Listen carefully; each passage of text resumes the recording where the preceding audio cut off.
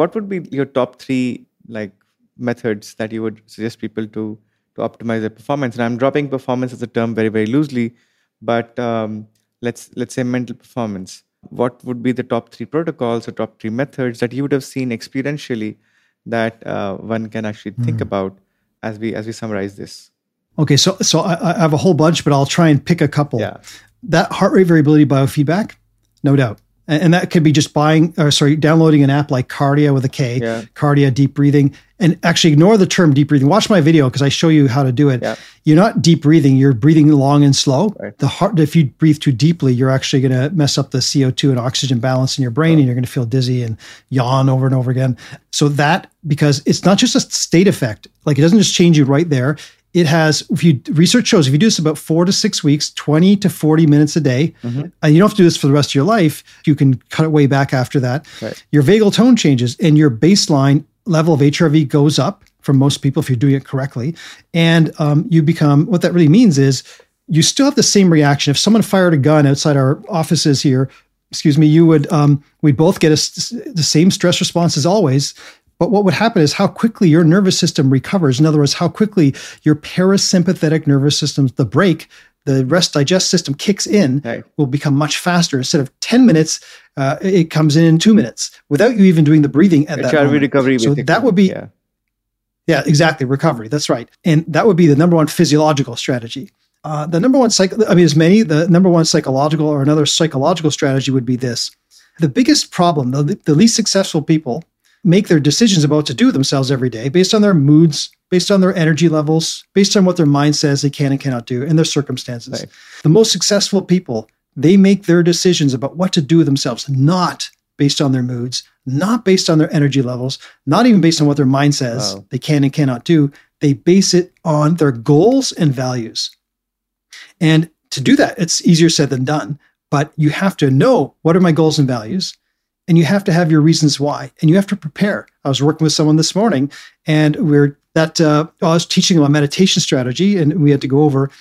He says, I'll do it every day at noon. I said, that's not good enough. Just say you're going to do it every day at noon. At least you're giving a time. That's good. But what happens when the famous philosopher Mike Tyson says everyone has a plan until you're punched in your mouth, right? So when noon comes and you're tired, or there's a pressing email, and these things pop up, what are you going to do? You're going to go back to your default. I got to do this email. I'm too tired. Your brain's going to come up with 100 excuses, because the number one motivator for all humans and animals is a reduction of uncomfortableness, which is part of the limbic system, which is not really much of a thinking part, has no forward vision, which the prefrontal lobe, frontal cortex is where our goals and values are. That's what makes us human. And basically, you have to have a list. Why did I say I was going to do this again? Why did I say at noon I was going to meditate for 10 minutes every day? And you have to look at that list to remind you, because your limbic system is going to want you not to do it because it doesn't want to feel uncomfortable. That sounds painful and boring. Right. Why would I want to do this? Right. And so you got to look at the list. What are the good things that will happen down the road if I do this? And what are the bad things that will happen if I don't do this?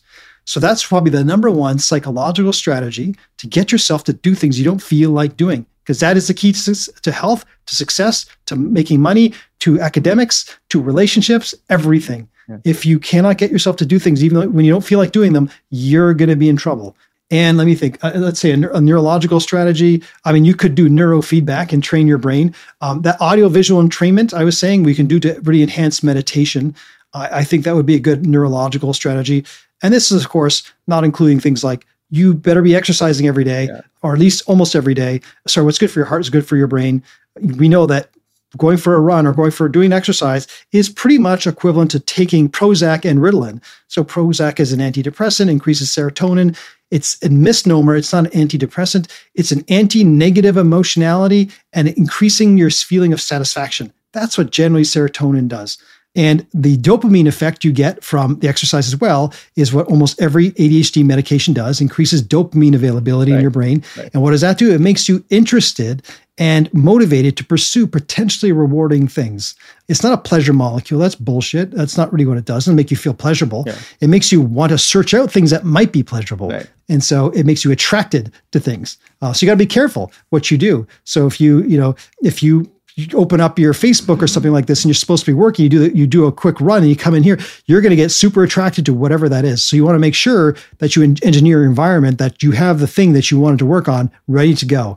And there's like 100 things like this. This is what I work with my clients like every day, basically, is how to get yourself to do things.